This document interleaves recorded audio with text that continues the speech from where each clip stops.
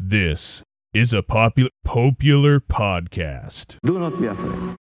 Welcome to Popular History, a library of Catholic knowledge and insights brought to you daily. My name is Greg, and this is the 19th installment in our 21-part series covering all the 21 new cardinals announced by Pope Francis during his Sunday Angelus on July 9th. The consistory will take place on Saturday, September 30th. Agostino Marchetto was born on August 28, 1940, in Vicenza, located in the Veneto region of northeastern Italy. Let's get this out of the way at the start, so those who aren't great at calculating dates aren't at a disadvantage. Being born in 1940 puts Agostino comfortably over 80 today. In fact, he's 83, which means he's a Cardinal-Elect, but he will never be a Cardinal-Elector in a papal conclave with the current rules, as cardinals automatically lose their elector status when they turn 80. In short, this is why today's cardinal is appearing at the back of the list, behind even a humble priest. If you'll recall, one challenge I made for myself was figuring out why the cardinals are listed in the order they appear in the announcement. It's certainly not alphabetical, nor is it by age. The biggest factor I can tell for why the final three are where they are is age-based, being that they're all over 80 and will therefore never serve as cardinal-electors in the current system. Indeed, even the very first announcement during Pope Francis's July 9th Angelus has them listed in a separate group from the rest. The rest of the order seems to be tied to their relative ecclesiastical rank. Cardinals who are heads of dicasteries get listed first: Prevost, Gugurati, and Fernandez, followed by the nuncios, Cherig and Pierre.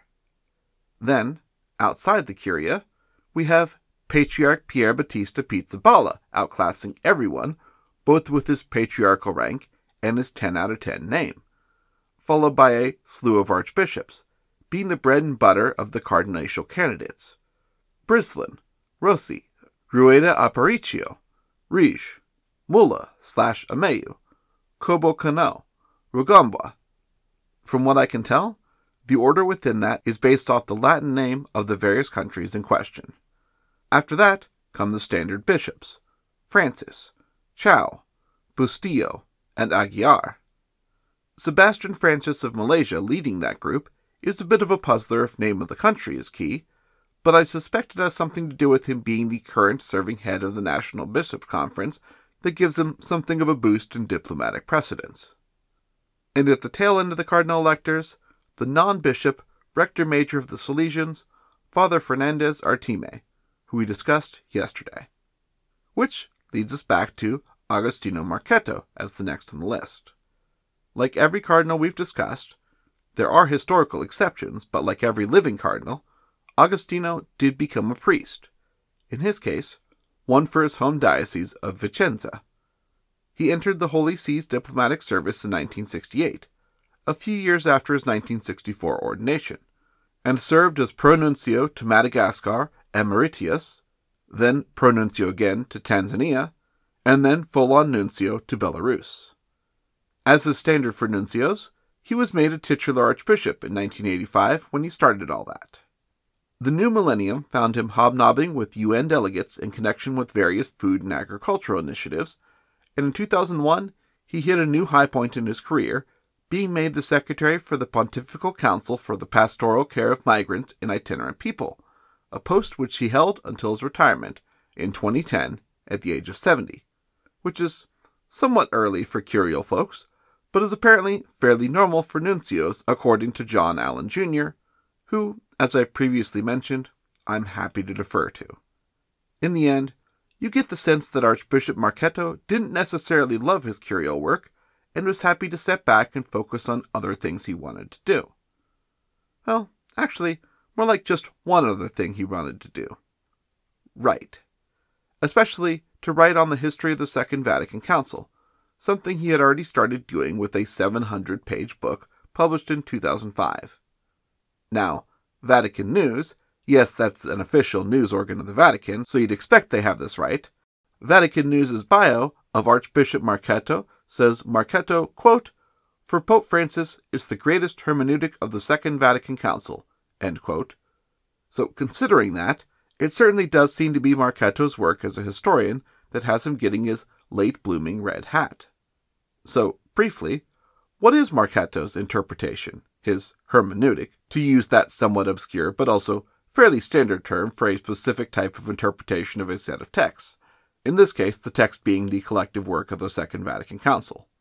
Well, quote, "I see Vatican II in continuity with all the ecumenical councils, not as a shooting star, but as part of a constellation, though having some of its own characteristics. Hence, it does not constitute a break, a sort of a birth of a new church," end quote. So that, in a nutshell, is the interpretation of the council that Pope Francis favors, which can't be too much of a surprise, really. Those who see it as a rupture either hate the council or hate the past. Unlike the other new cardinals we've discussed so far, it is not likely that Pope Francis will assign any new duties to Archbishop Marchetto, though of course his new red hat and titular church will give him access to more functions should he choose to participate, as older cardinals often still do. They may not be able to vote in conclave, but they certainly can and do still have an influence.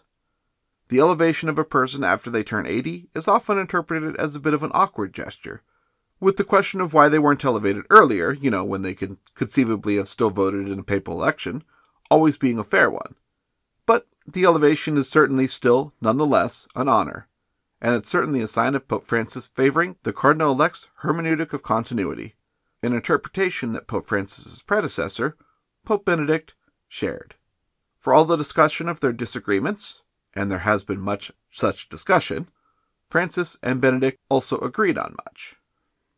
In any event, not to labor the point, but just to note for consistency and clarity, even after he is officially elevated on September 30th, Cardinal Agostino Marchetto will not be eligible to vote in future conclaves unless there is some change to the rules, which isn't impossible but also isn't likely, as he turned 80 in 2020.